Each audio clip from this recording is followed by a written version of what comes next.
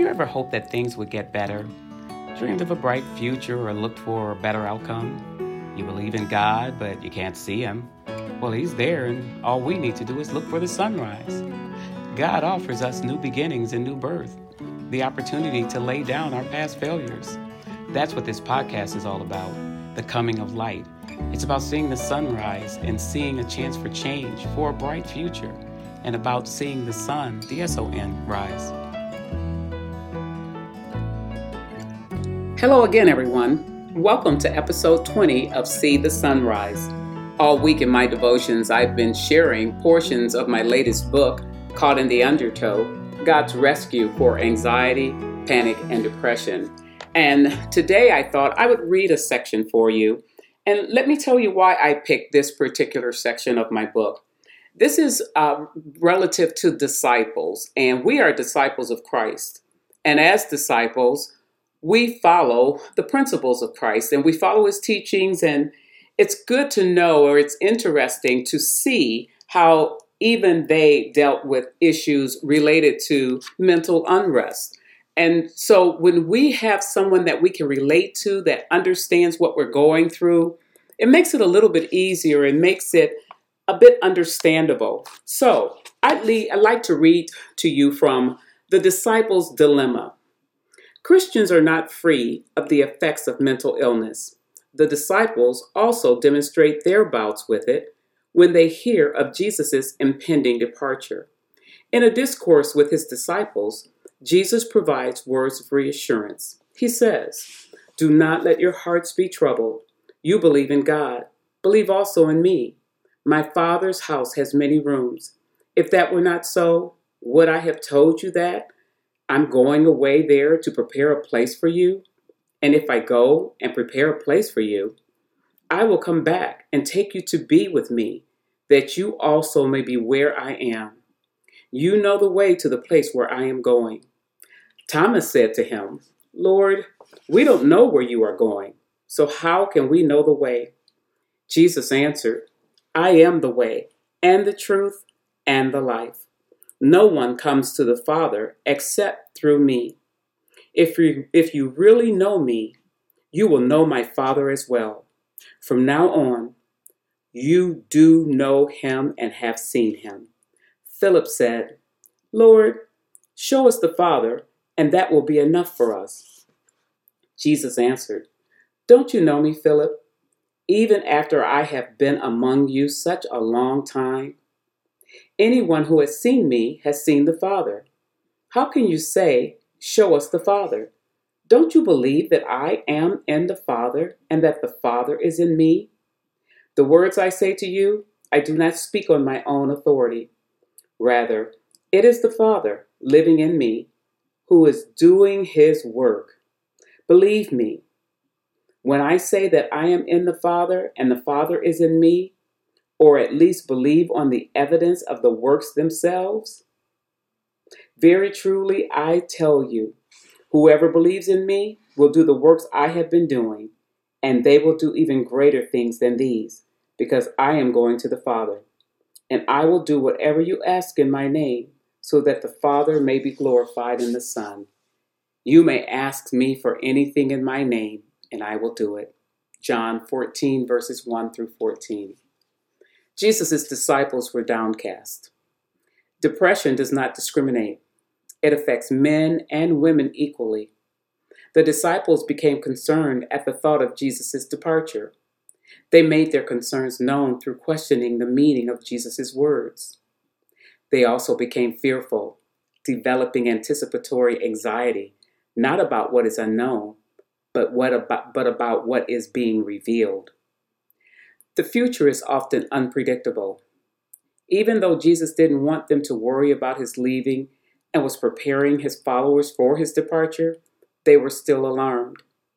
They feared, although they were being told what to expect.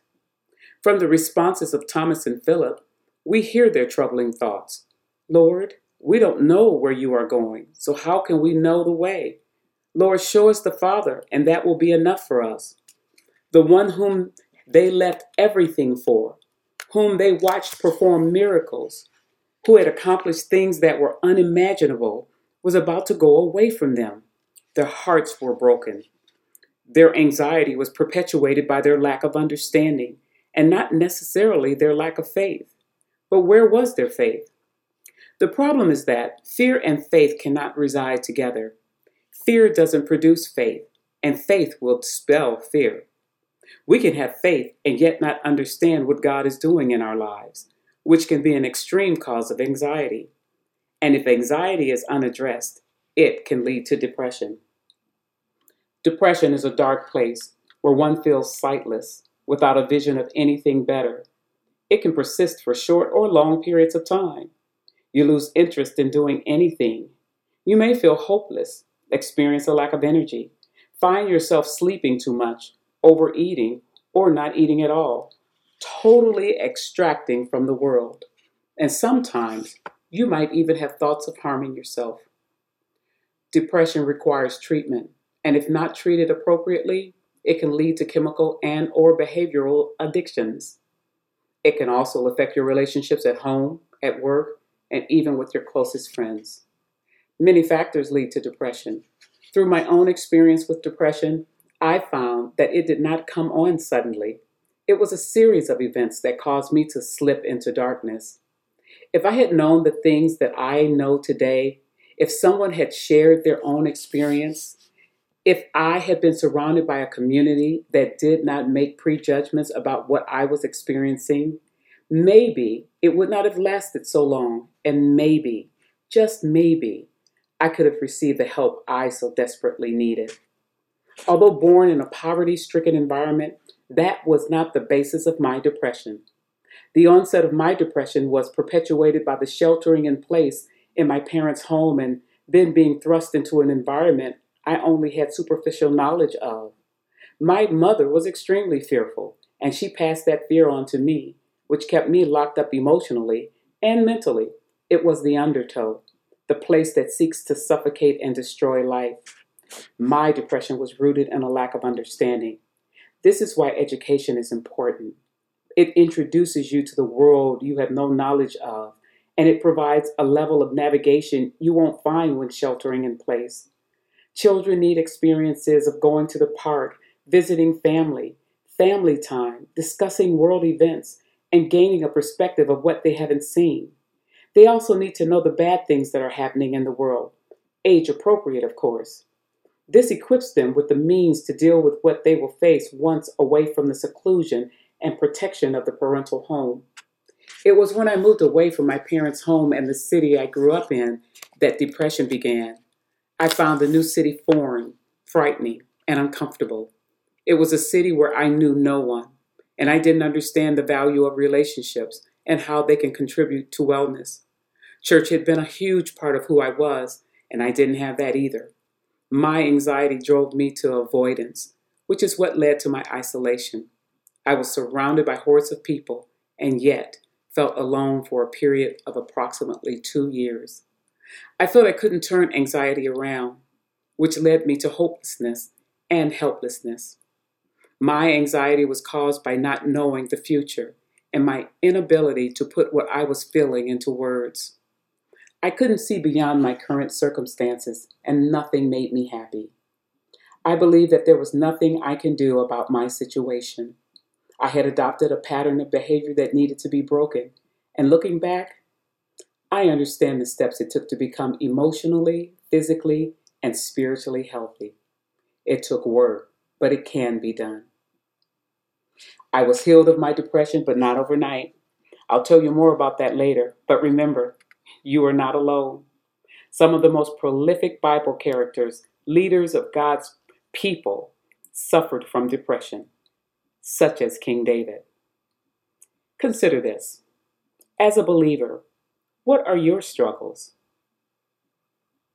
Have you failed to trust God? And if you have, when will you trust Him? And why won't you trust Him? I hope this week the words that you have read and the things that you have heard relative to this book that I penned, which I consider more of a workbook, will begin to open the door to some of your mental angst that you might be experiencing. There's no need for shame. I share my own struggles, and they may be compatible with with you or maybe someone that you know, but let them know that they don't have to be ashamed. I leave you with Acts chapter 20, verse 24. I consider my life worth nothing to me.